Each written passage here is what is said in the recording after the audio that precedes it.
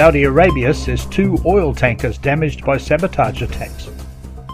May 13, 2019. Quote, Saudi Arabia said Monday 2 of its oil tankers were sabotaged off the coast of the United Arab Emirates in attacks the previous day that caused significant damage to the vessels.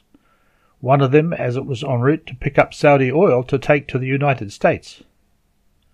The announcement came by the kingdom's energy minister, Khalid al-Falih, and came as the US issued a new warning to sailors, and the UAE's regional allies condemned Sunday's incident that targeted at least 4 ships, including 2 Saudi tankers, off the port city of Fujairah. The statement came just hours after Iranian and Lebanese media outlets aired false reports of explosions at Fujairah's port.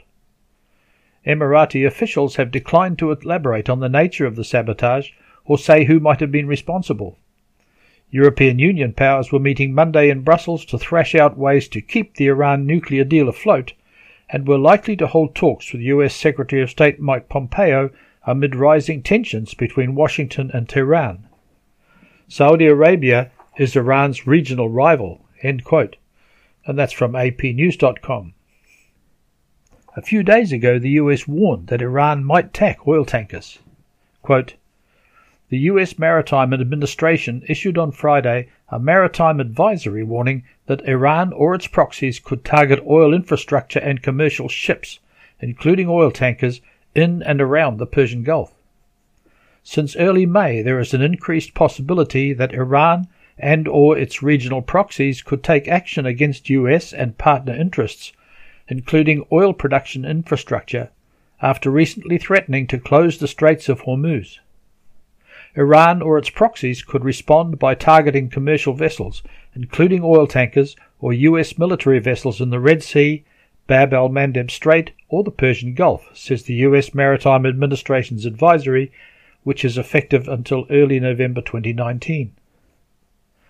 The tension between the United States and Iran has flared up in recent weeks, after the US announced in April that it was ending all sanction waivers for Iranian oil customers, aiming to cut Iran's oil exports to zero.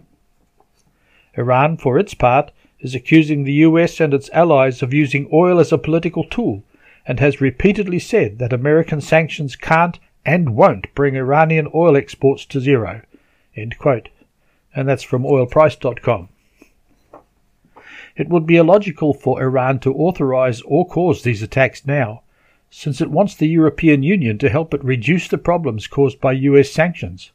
But someone caused the attacks. That being said, one day Iran may well lead a major military attack against Israel. But Iran will ultimately not do well.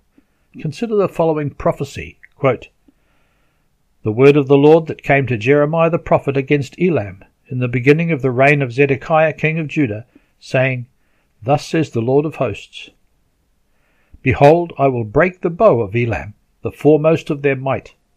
Against Elam I will bring the 4 winds from the 4 quarters of heaven, and scatter them toward all those winds. There shall be no nations where the outcasts of Elam will not go. For I will cause Elam to be dismayed before their enemies, and before those who seek their life. I will bring disaster upon them, my fierce anger, says the Lord, and I will send the sword after them until I have consumed them. I will set my throne in Elam, and will destroy from there the king and the princes, says the Lord. That's from Jeremiah chapter 49, verses 34 to 38. Iran needs to be cautious, as biblical prophecies suggest it will be involved in militaristic ventures, and ultimately that will not end well for Iran. These military ventures look to harm the tiny nation of Israel, and could even impact the USA. Whoever committed the terrorist attacks against the oil tankers should repent. Violence and destruction like that will not bring real peace. We need the kingdom of God. For more information on Bible prophecy, go to cogwriter.com. This is John Hickey, the Bible News Prophecy Radio.